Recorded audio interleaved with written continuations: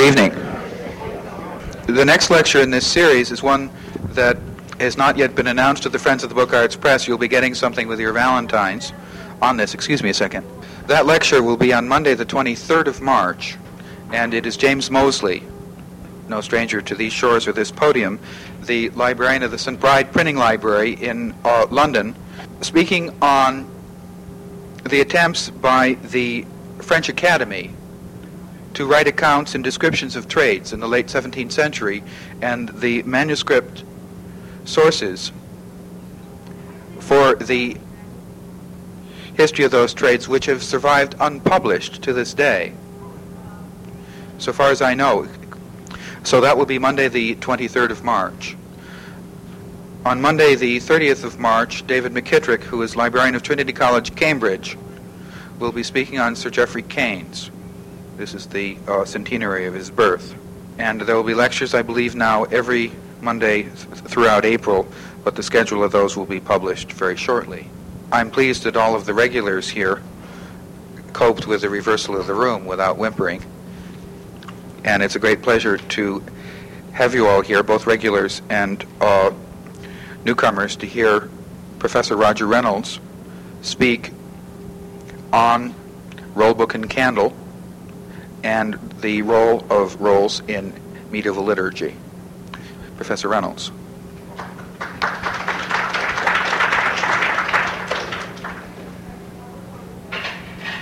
Thank you very much. For the vast majority of modern people, rolls have nothing whatsoever to do with liturgy, only with bakeries, coins, drums, theater, and television. But to one significant group of Western society, a roll has had liturgical significance for millennia. That group, of course, is the Jewish people, whose ancestors honored rolls or scrolls long before the Dead Sea Scrolls were written. And if these are unclear in the back, do raise your hand, John, or something, and I'll try to...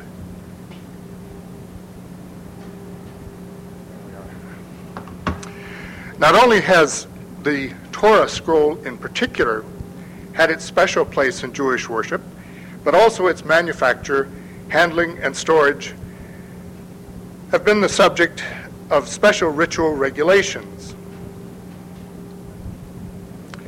For Western medieval folk, a roll, be it of parchment, papyrus, or leather, was a common means of word storage.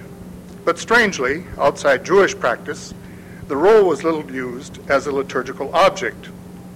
Yet when it was, the occasions were of the most significant sort, involving some of the most important persons in medieval society, both religious and secular. Hence, in their concentration on the more common book or codex, historians of both medieval liturgy and medieval book productions have ignored a significant token of the most solemn and dignified rituals in the Middle Ages. In this lecture, I want to focus on some of these rolls and their liturgical function, how they were related to books, and surprisingly enough, how many of them were related to candles. And I should say that the title of this lecture was not chosen simply to appeal to devotees of New York theater, Rex Harrison, Lily Palmer, Random House, and John Van Druten, nor was it chosen because today is the octave of Candlemas. But before focusing our attention on liturgical rolls themselves, let us set them in a wider context by looking briefly at some of the other ways rolls were used in the West in the Middle Ages, and the possible relation of these uses to liturgical practice. During the Middle Ages, a roll or scroll was called by a variety of names: volumen, carta, tomus, and even liber, libellus, and codex. Eventually, the late Latin term rotulus came into use, whence our word roll. Officials who cared for rolls had such special titles as rotularius, magister rotulorum, custos rotulorum, and so on and so forth. The most common use for rolls in the Middle Ages in Western Europe was in the recording of legal and governmental documents. Masses of official records of all sorts were entered on rolls, as those of you know who have ever worked in the PRO or the Public Record Office in London plea rolls, parliament rolls, rolls of the exchequer, so on and so forth. And visitors to the PRO also have an idea of the physical massiveness of some of the rolls themselves, such as the pipe rolls, which are wheeled into you on a wheelbarrow-like trolley. Not only were rolls used to record secular business, but also ecclesiastical business. Down even into the 11th century, papal charters were written on papyrus rolls, some as long as 8 feet or more, the papyrus betokening the antiquity and the conservatism of the Roman See. Churches and monasteries also recorded transactions on rolls, as can be seen in this copy of an ancient roll of Monte Cassino hung down in front of me here.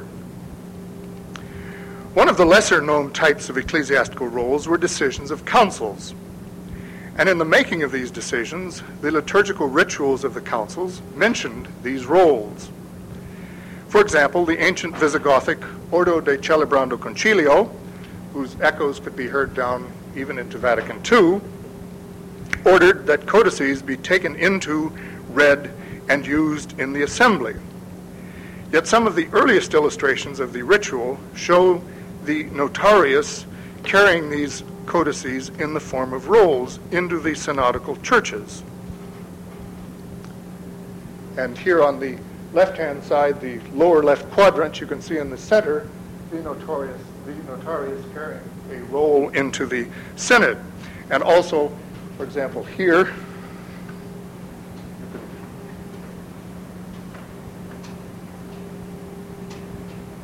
you can see some of these clerics carrying rolls into the conciliar churches in Toledo.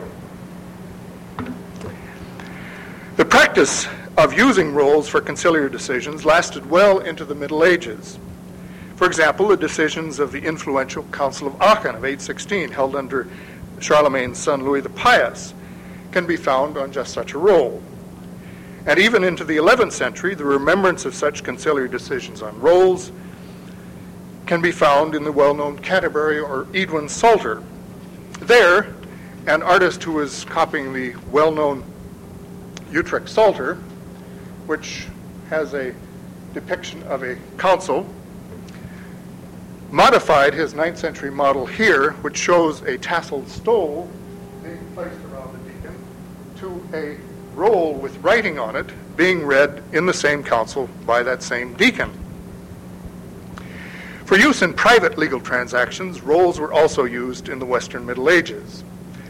A short transaction written on a single folio, a plagula, sceda, or scedula as they were known, could be rolled up, not unlike our modern university diplomas.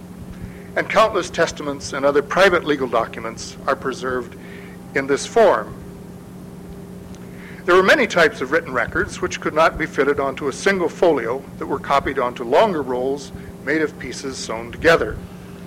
These would have been the medieval equivalent of our fold-out tables, maps, and appendices often sewn into books or kept in separate back pockets.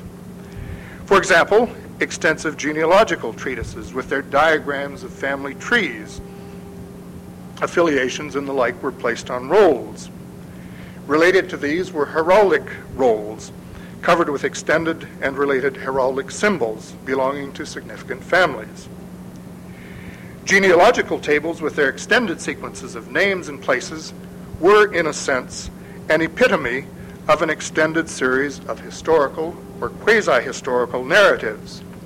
And hence it comes as no surprise to find that chronicles were at times written on rolls. Books, of course, were used for such chronicles, but this meant that if it were a living, growing chronicle, blank pages would have to be kept in the book or quires left unbound. In other words, there were no snap-out binders in the Middle Ages.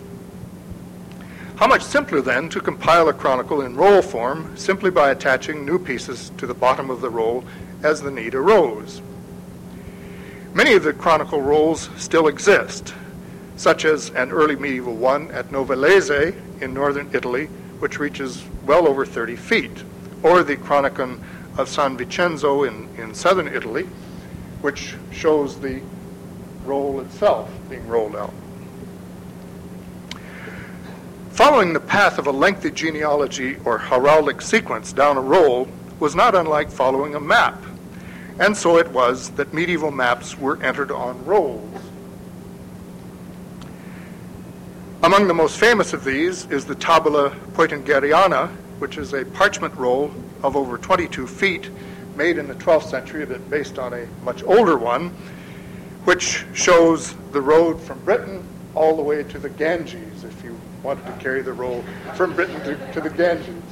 Here you see, I guess it's Rome over here, one of the prime tourist spots for the 12th and 13th century.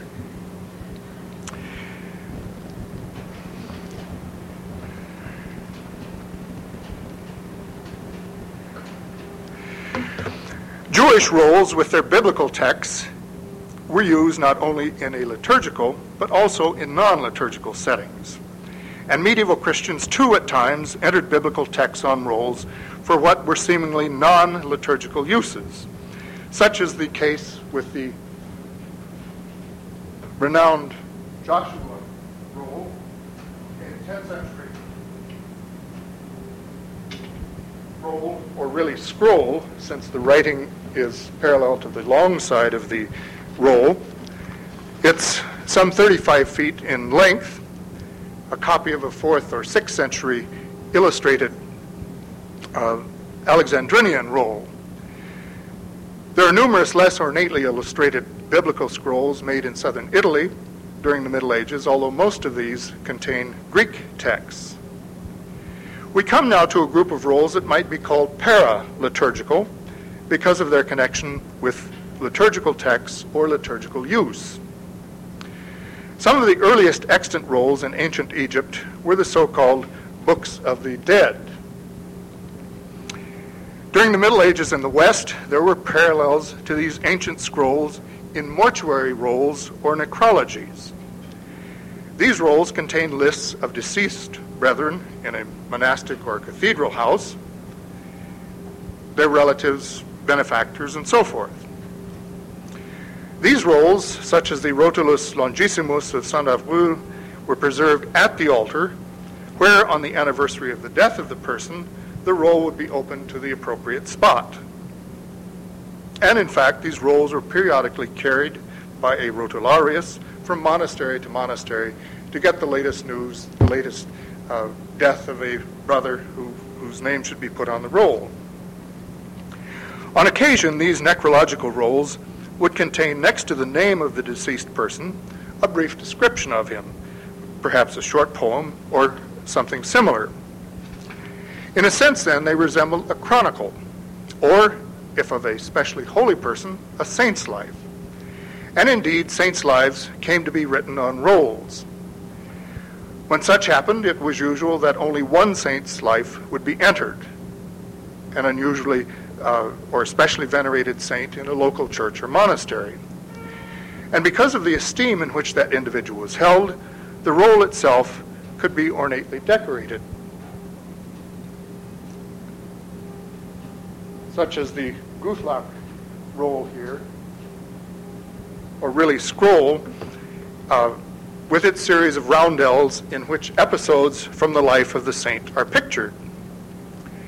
Not as well known as the ancient Egyptian Book of the Dead, but equally as interesting, were ancient Egyptian rolls in which plays, dramatic productions, or the like were entered.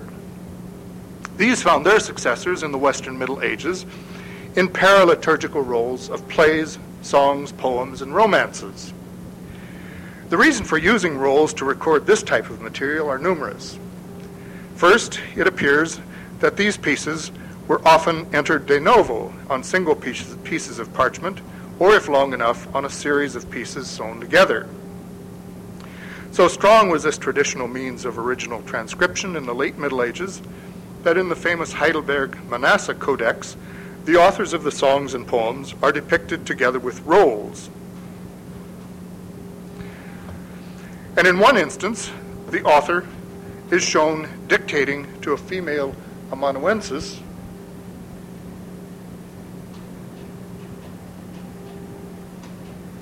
who is writing here, as it were, on a roll that is parallel to the short side of the roll itself. Once entered onto the roll, the singer, poet, or actor continued to use it for several reasons. First, a roll was cheap, in that no binding was necessary. Second, it was lightweight and compact, and hence eminently portable for these individuals whose profession demanded extensive travel. And third, a text on a roll was easily sung or read. There were no pages to turn, no columns in which to lose one's place. In a recent article, Richard Rouse has examined just such a roll, recently discovered in a binding in a book in UCLA's library. It's about 5 inches wide, actually, and the original length was probably about 6 feet long. Far more famous, however, than this small fragment are the famous Osterspiel roll of Muri, the Frankfurter Passionsspiel, and the South Italian Easter play roll from Sulmona in the south of Italy, all significant for their plays performed on the most solemn feasts of the Christian year. These paraliturgical rolls of songs, poems, and drama are an appropriate bridge to rolls that were used in a more formal liturgical setting, and so we turn to these. We begin first with the celebrated preface that the 9th century Notker of St. Gallen attached to his famous collection of liturgical hymns and sequences, some of which are still used in churches throughout the world today. In this preface, Notker tells of presenting his sequences as he composed them to his teacher Marcellus. Pleased with Notker's pieces, Marcellus had them written on rolls and parceled out to his choristers to sing. He further urged Notker to collect them into a little book. Notker, humble monk that he was, refused, but finally was persuaded to do so for the important Luitward, Bishop of Vercelli, Abbot of Bobbio, and Arch-Chaplain to Charles the Fat. And in fact, it has been shown recently that Notker's collection of sequences was indeed compiled on the basis of rolls and texts used in the performance of the liturgy. This interesting account of Notker has several implications. First, rolls were used especially for relatively short liturgical texts. Second, they were used particularly by individuals performing relatively limited liturgical acts. And third, they were used especially in liturgical ceremonies that were sung or chanted. We now turn to a variety of other types of liturgical rolls that display one or more of these characteristics. Clearly, the most solemn part of any of the Western Christian liturgical ceremonies was the canon of the Mass.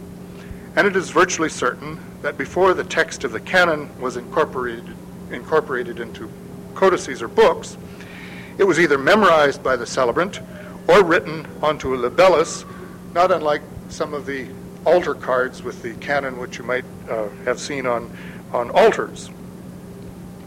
Although the term libellus is usually applied to a few folios of text, the term could also be applied to rolls, and hence it is no surprise to find that as early as the 8th century, the canon of the Mass was occasionally entered on a roll. Pope Zachary is reported to have sent just such a rotulus to the missionary Boniface in Germany in the 8th century. And the fact that it was a papal gift probably means that it was ornately decorated, perhaps with a V for the Vere Dignum and a T for the Te Igitur of the canon, both illuminated. Beyond these rolls with their relatively short canon, the simplest types of early rolls would have been those containing exorcisms. In antiquity, many of the magical texts and even the tabelle de fictionem with their horrible curses were kept on rolls. And perhaps medieval rolls with their solemn exorcisms casting out demons could be seen as the successors of those ancient rolls. Although I know of no extant example of medieval rolls with exorcisms alone, sometimes they're included with other texts, they certainly were there. This is because in the ordination ceremony of every exorcist in the Middle Ages, a libellus or roll of exorcisms was given to that exorcist as a symbol of his office. And one has to remember that every deacon, priest, bishop and so forth, before he was ordained to those higher grades, was ordained as an exorcist. And so you can see how many rolls of exorcisms must have been given in the Middle Ages. It is an especially interesting fact that in the hundreds and hundreds of extant pontifical manuscripts containing ordination texts, the majority of illustrations depict the libellus of exorcisms as a roll.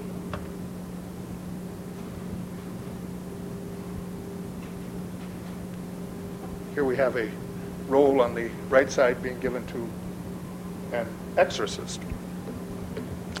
But what texts would these rolls have contained, and how would they have been used? As to their contents, they of course had text driving out demons from a person, animal, or object. But attached to the exorcismal rite were litanies of the saints, which in solemn public occasions would have been chanted or sung.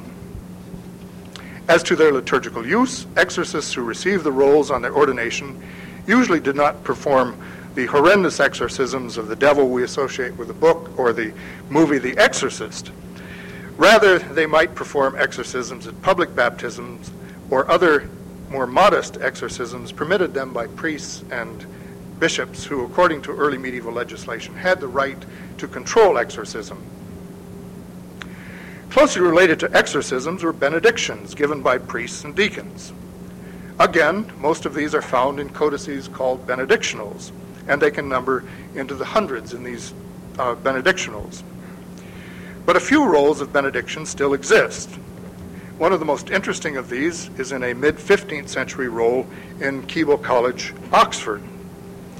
It has a short group of benedictions for various people and things. But the striking thing about it is that it is clearly for a bishop, since in the historiated initial, which heads the roll, a bishop is depicted reading from a roll held by an attendant with the people of his flock gathered kneeling for the benediction. Such a roll would have been appropriate to a bishop who had to travel from place to place, and a roll offered to him the same portability, compactness, and ease of reading and singing also enjoyed by traveling musicians and actors. From an 11th or 12th century description of the liturgy of Milan by a certain Beroldus, we know that rolls were used for singing of litanies in the winter and summer churches in that city. But during the Middle Ages, the most impressive singing of the litanies of the saints was in the so-called Laudes Regiae.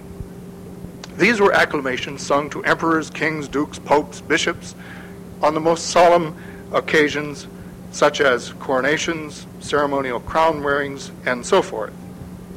A long life, successful reign, health, and victory over enemies was sung to the official involved. And attached to this was a litany of saints, wherein the prayers of hundreds and hundreds of saints could be invoked. Of these ceremonies of the Laudes in the Middle Ages, perhaps none is better known than that on Christmas Day in the year 800, where Charlemagne was crowned emperor by the Pope at St. Peter's in Rome. And indeed, one of the most solemn occasions for crown wearings and the singing of the Laudes was Christmas. Because they were used on the most solemn occasions, the Laudes were usually performed in great churches or monasteries.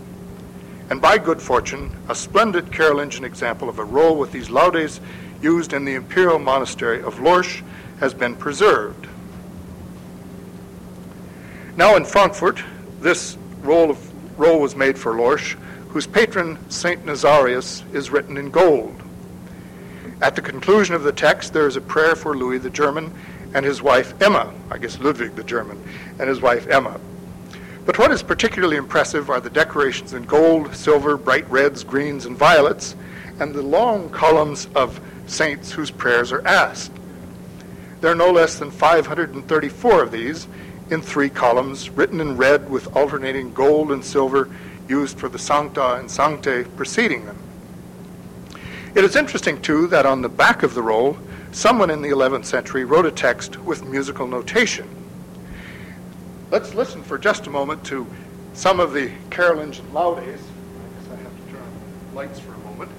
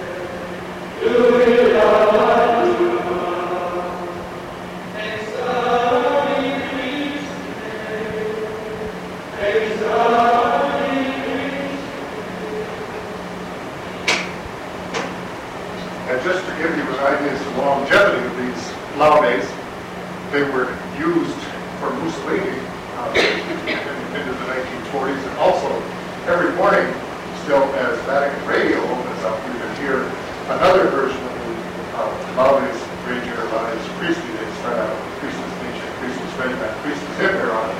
And just for fun, you can hear the difference between the Carolingian Laudes and the Vatican Radio version of these.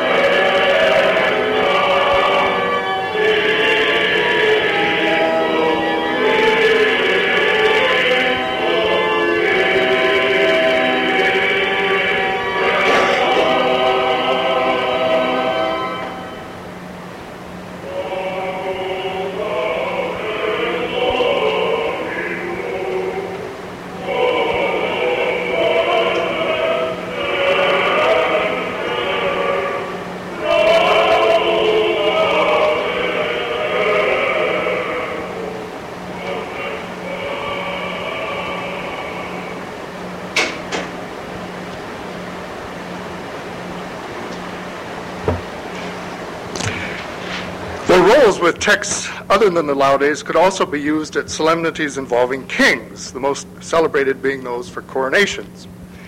In the PRO in London again, there is just such a coronation roll of some 5 membranes of about 13 by 54 centimeters, and it's said to be the coronation ordo for Edward II in 1308.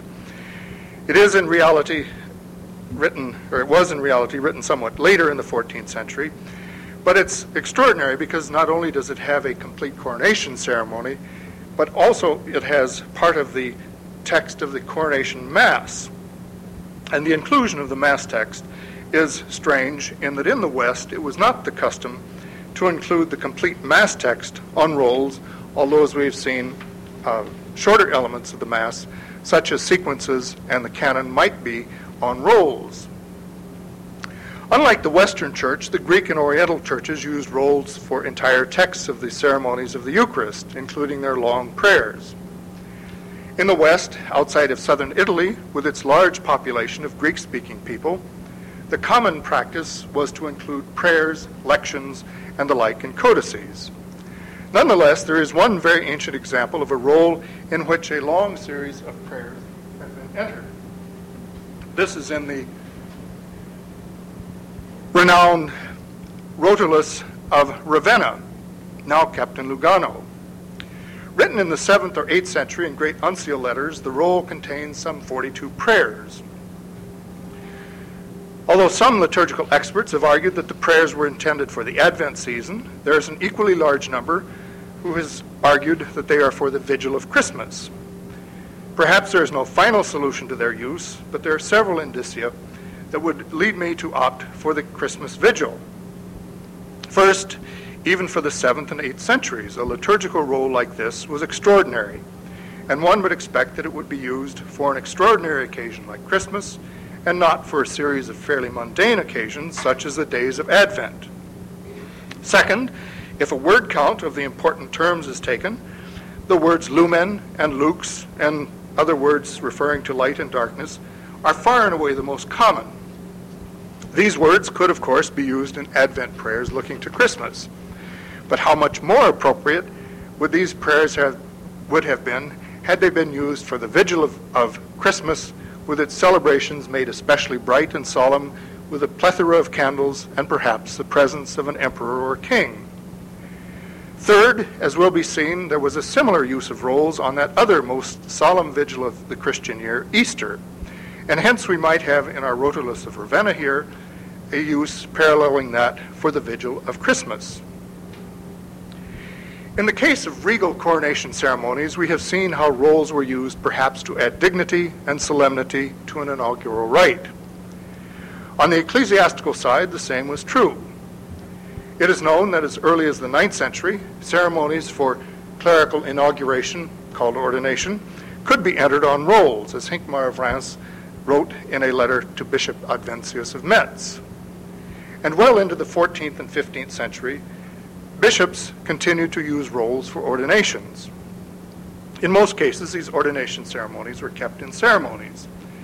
And it is a fact that has generally escaped art historians that the most frequently and beautifully illustrated texts in pontifical codices, those books used by bishops and pontiffs, are those for ordination. This is in part because the ordination ceremonies were generally the first text in a pontifical codex, and an illuminator would put forth his best talents in the first few folios of the volume. But it undoubtedly also has to do with the importance clerical ordination held in the hierarchical ordering of the church. In any event, one of the most dramatic series of illustrated texts for clerical ordination can be found in a roll. Made in Benevento in southern Italy in the late 10th century for Bishop Landulf, this roll is extraordinary for a number of reasons. First, its text is written in Beneventan script, one of the most beautiful of medieval scripts, and one that is now recognized as preeminently a liturgical script. Second, the text of the rite is an unusual one, characteristic of southern Italy and Dalmatia, where the old Beneventan liturgical rite or use was practiced. Hence, it was appropriate to have the Beneventan liturgical script used for Beneventan liturgical texts. Third, the illustrations are not simply stereotyped depictions of any ordination, but the text used by Landulf himself, and they depict very, very accurately the rubrics on the roll. In other words, the illustrations are a type of visual rubric for the bishop's use. If you had a bishop who's not very clever, he could at least look at the pictures. Fourth, in the text, candles play a part, for as will be seen, one of the symbols given by the bishop to a new acolyte is a candle with its wax, wick, and candelabrum. Fifth, scrolls and rolls frequently are depicted in the illustrations themselves. Sixth, parts of the text are musically noted, and hence not unlike other rolls involving singing. And finally, it is significant that the text and illustrations are written in the same direction, so that it is the bishop who reads the text and views the illustrations, again suggesting that the illustrations are visual rubrics for the bishop. Let us go quickly through some of these depictions to illustrate these points. But before doing so, I should mention that although very often the figures are drawn in only black lines, there is in the actual roll a profusion of gold, brilliant blues, brilliant blue, and red. In the first scene, a square-limbed Landulphus in the center, flanked by an archdeacon, holding a roll. Landulf is both blessing and handing a pair of keys to small doorkeepers. At the right of these figures, two priests steer individual ordinands to the bishop, holding the bent little fellows according to the rubrics, right hand on top of the head and left hand beneath the chin to keep them from running off. In the second scene, Landulf is still center stage, reading an ordination prayer written on a rotulus held by the archdeacon. And it's interesting that it's held not vertically, as the Landulf roll itself would have been, but horizontally as a scroll. Prostrate at Landulf's feet is a group of doorkeepers who have been brought for his benediction by the group of presbyters to our right. The third scene depicts Landulf, again assisted by the archdeacon, giving the doorkeepers a codex of lessons, thereby ordering them lectors. And it should be remembered that for lessons, the Western liturgy usually used codices and not rolls. The lectors then prostrate themselves before Landulf to have his blessing. In the fifth scene, Landulf is shown handing to a group of exorcists a roll of exorcisms, which the roll calls not a rotulus, but a libellus. After the benediction of exorcists, the roll pictures the ordination of acolytes. And here Landulf presents to the acolytes a candlestick called a chariostatum in Beneventan style, a candle in an empty vessel. The seventh scene is divided into two parts. On the left, Landulf presents to the subdeacons a large, empty, lobed paten and chalice. And on the right, the archdeacon gives one group of subdeacons a pitcher and the others a basin. Two scenes meet us in the eighth illustration. On the left, it appears at first glance that Landulf has placed a stole on the right shoulder of a deacon. But close inspection indicates that Landulf has been caught in mid-action, about to place the stole correctly, as the rubrics tell us, on the deacon's left shoulder.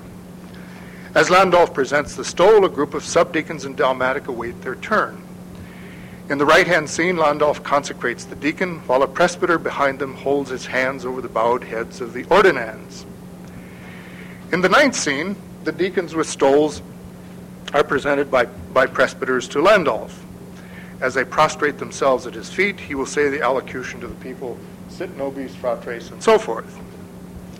After another prayer, Landulf places around the neck of the new presbyter what the Beneventan text calls an orarium, and what a intruded Carolingian text calls a stola. Other candidates wait their turns for their stoles. Landulf then dresses the new presbyter in a planeta or chasuble, while other candidates stand expectantly holding their chasubles. And then finally, the roll shows Landulf anointing the right hand of the new presbyter with his very large right thumb, just as the rubrics direct. And behind Landulf stands a cleric, an archdeacon in this case, with a rhodulus, which presumably contains the ordination rite. As well as this special roll for ordinations, the church at Benevento, and in fact in southern Italy, had other rolls for use on the most solemn occasions of the Christian year. Of all of these, none were more so than those in Holy Week, and hence it is not surprising to find rolls being used for a variety of occasions in that week. We know, for example, that on Maundy Thursday, the reconciliation of public penitents was read from a roll by the archdeacon. Although it is not certain how these rolls looked, it is probable that their penitential nature required that they be somber indeed, with few decorations. But for the joyous vigil of Easter on Saturday night, there are numerous extant rolls, and these are some of the most spectacular, ornate, and celebrated rolls known from the Middle Ages. What were the ceremonies of the Easter Vigil, and how were these rolls used? The first element of the ceremony was the lighting of the new fire, since on the Maundy Thursday before, all of the lights of the church had been extinguished, signifying the death of Christ. Hence, at the Easter Vigil, which came during the year around the spring equinox with its rising sun, a new fire signifying the rising of Christ, the true light, was lighted. Natural means such as a glass or flint were used. This new fire was then used to light one or more candles that were carried on a trident hearth. See here, splitting my pitchfork. They were carried to the front of the church. There stood the paschal candle and a lectern or ambo or pulpit. In southern Italy, whence our rolls came, the candle and its stick and the ambones were of gigantic proportions. The stick itself might stand to 30 feet or more, and the candle on it was also of immense proportions, if we can believe contemporary illustrations, such as you see on your right over there. As a Christ symbol, the candle stood there inscribed with a date, Anno Domini, a cross, and 5 grains of incense, signifying the 5 wounds of Christ. The pulpits or ambones were also of huge proportions, up to 30 feet high and 20 feet wide, and they were decorated with polished red porphyry and glittering gold, blue, and red mosaic tesserae.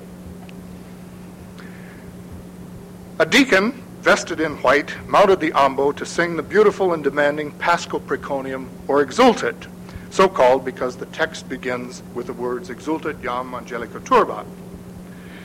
Supposedly written in the 4th century by Ambrose or Augustine, the text read by the deacon might be in one of 2 forms: the Vulgate form used in most parts of Europe and in Rome, and the Old Italic or Old Italian used in the south of Italy and Dalmatia, where Beneventan script was used. In the rest of Europe, the deacon simply sang the Exultet from a book. And here you see oldest example from the renowned Mobile missal. You can just see on the right-hand side, written in the 8th century or thereabout. But in southern Italy, this whole ceremony was made thoroughly spectacular by the use of exultet rolls, which were unfurled by the deacon over the ambo as he sang. Originally, the illustrations were like those of the Landolf roll, that is, or the ordination roll. That is, in the same direction of the text, so that only the deacon, as he read it, could fully appreciate them. And our oldest extant exultet roll from the 10th century, the facsimile of which you'll see in a moment over on that beautiful ladder, I guess it's our ambo for tonight, was originally illustrated that way. That is, text and illustration going the same way. But in the 11th century, it became the custom to reverse the text and pictures so that the congregation might enjoy the brilliant gold and colored illustrations of the text in the light of the flames of the surrounding candles. As the deacon sang and the congregation pushed close to the ambo to see what must have been the best medieval picture show in town, a breathtaking series of scenes was unfurled. First, after inviting the angelic host to join in his exaltation, the deacon sang of the triumph of the eternal King, pictured on the roll as Christ overcoming the powers of hell. Then he bade Mother Earth to be joyful. She might be pictured as this voluptuous Neapolitan ancestor of Sophia Loren, or as a woman dressed on the right-hand side in her spring finery. Rolling along on a roll perhaps like this with Greek saints, with Greek descriptions in the margins, the deacon would ask his assembled brethren to pray for him as he sang the difficult exultet. And goodness knows he certainly needed all the prayers he could have, as any deacon who has ever sung the exultet will tell you. He would then launch into the magnificent preface, beginning with Veridinium, and usually pictured with this very large V here upside down, surrounded by the angelic worthies. The long preface began by noting that Christ's blood had wiped away the sin of Adam and Eve in the garden. This was likened to the Jewish Passover from Egypt, when the blood of the lamb was smeared on the doorposts.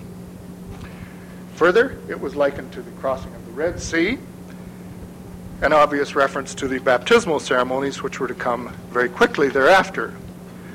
Moreover, the vigil was likened to the night in which the blackness of sin was overcome by the light of the fiery column, and Christ burst the bonds of death.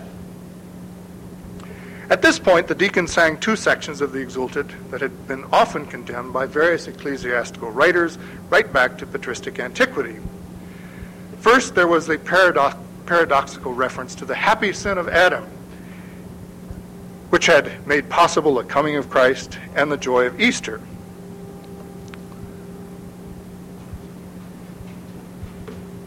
Then there was the praise of the virgin bees, which had provided the wax for the candle. This was often condemned as being too Virgilian or pagan, and hence it was omitted from some exultet versions, and in a number of rolls, this section has been snipped out. All of the Ontario censor, I don't know what New York censors are like, and in the roll there down below, the section on the bees has been cut out, but fortunately it was saved and kept. The depiction of the bees in the rolls could be quite varied, as can be seen in these two slides, one showing beekeepers at work, and the other bees flying from their hives that look very much like our modern beehives with their supers. Returning to the biblical imagery, the deacon compared the difficulties. First, he asked God the Father to receive the evening sacrifice of the candle, but due to a misunderstanding of the Latin word incensi, it was taken to mean the sacrifice of the incense. So everything came to a stop in some churches while the incense was blessed and grains were put into the candle. Again, a great stop in the exultet. Then, singing of the candle, the deacon mentioned the flickering flame stirred up in God's honor. But again, the Latin words rutilans ignis were misunderstood to mean the flickering flame ignites in God's honor. And so in some places, the words were sung. When these words were sung, the candle was lighted. The upshot of this is that in the churches where this happened, the church would be in total blackness until this part was sung when the candle gave its light. It's been argued that this was one of the reasons that these exultet rolls went out of style after the 13th century, when this interpretation and use was given to the text. That is, the church was too dark for the congregation to see the exultet roll, I guess as you have here, until this particular point in the exultet. Then came the conclusion to the exultet, which resembles remarkably the ancient laudes mentioned earlier. First, the deacon sang a litany of prayer for the clergy. You can see him here with his clergymen all around. Then there were prayers for the Pope and bishops, whose names were mentioned. Then for the emperor and king, again mentioned by name. And then finally, as if they needed it, for the troops of the temporal ruler.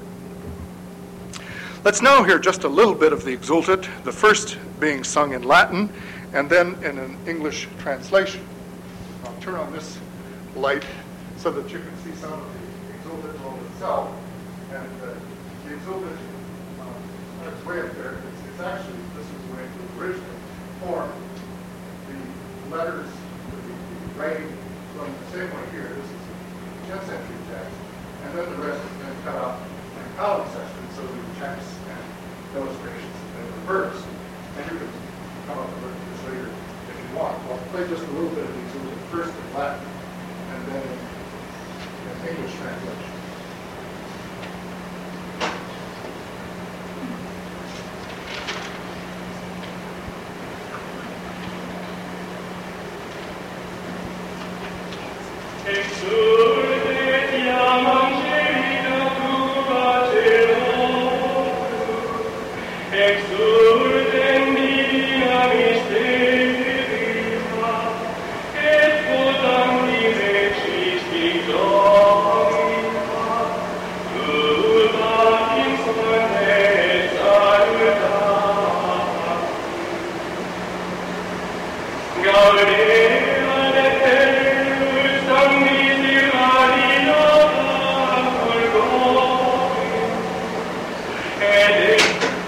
Now just a little bit in English.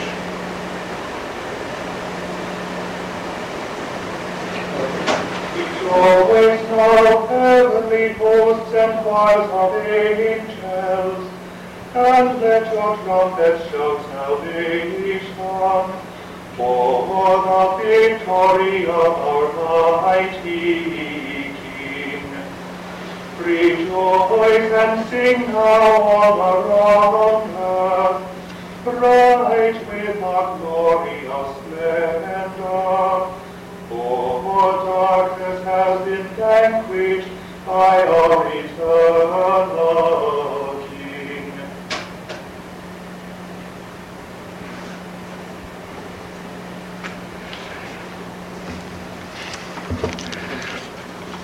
I should mention parenthetically that although the last of the 31 extant rolls was made in the 13th century, they continue to be used in Europe into the 20th century. It's reported that in the cathedral at Salerno, 2 of them were hung from the great ambo of the cathedral there on Easter. Well, after this spectacular ceremony, the vigil service continued with as many as 12 Old Testament lessons, each prophesying the death and resurrection of Christ.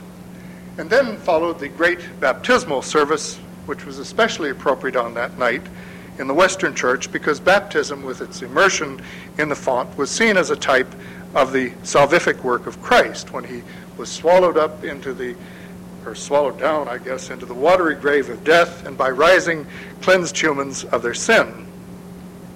Because of the solemnity of this baptismal rite and its association with the exultet, rolls were also used, and 2 of them still survive, again from southern Italy. One of them belonged to Landulf of Benevento and is kept in Rome with the ordination roll. And like this latter roll, the baptismal roll is written in Beneventan script and has the characteristics of the other. According to the rite, the baptismal service began with the blessing of the new flame and the chrismation of a candle by the bishop. Then came a procession to the font accompanied by a litany, which in this case, in the Landolf roll, is written on the back of the roll. Then arriving at the font, the bishop blessed the font, which is in its form not unlike another medieval font. Whoops.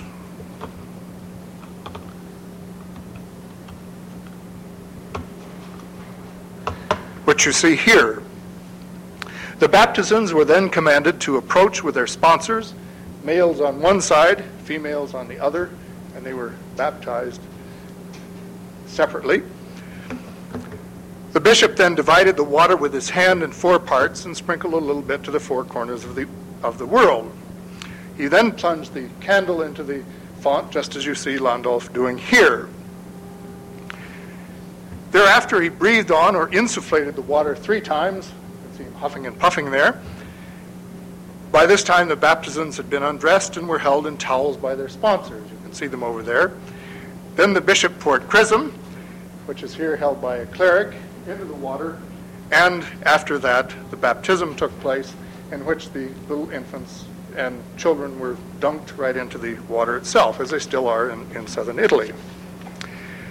The other surviving baptismal roll comes from Bari and is different in several respects. Not only is the text different, the script is slightly different. It's in a Beneventan Bari type script. The episodes are slightly different, the iconography and so forth. The important thing, though, is that the text and pictures have been reversed, as they were in most exultate rolls. And so Guglielmo Cavallo has argued that what they were doing with the baptismal roll was simply following the example of the exultate rolls. It couldn't be used in a baptistry because there were no lecterns or ambones there, but it's clear that there were, and so the Bari roll would have been used very much in the way the exultate rolls were, and that placed or rolled over the lectern itself. In the Bari roll, there are 2 illuminations. This one showing the procession into the baptistry, something that we didn't see in the other one. Then, just before the great preface with its large V for Verginium, there's a scene that is a conflation of various actions. While a bishop blesses the font, a dove from heaven zips down into the water, signifying the epiclesis, at which time the bishop usually insufflated the water. Across from him, a deacon plunges a candle into the font, and behind him are our sponsors with their naked little baptizans. Behind the bishop are a number of clerics, one of whom holds a vial of chrism, another an archiepiscopal cross, and a third a codex and not a roll, right here. Why a codex and not a roll?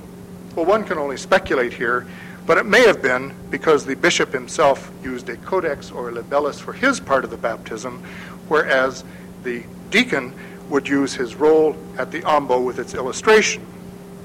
This then might explain why the second scene was placed strangely before and not after the great V of the preface. That is, as the cleric sang the preface and the bishop and his party and baptizans gathered at the font, the scene on the roll with its conflation of actions was a signal to the assembled congregation that the most solemn ceremony of the baptism itself had started. Well, the concluding illustration on many of the exultate rolls depicted the donor with the roll itself genuflecting before the person or persons to whom he was offering it. And so let me conclude this lecture on rolls by genuflecting, at least figuratively, in honor of the School of Library Science here, to which I offer this lecture. And I should say that it was originally on a roll, at least it looked that way to me, as it issued forth from my computer printer. Thank you.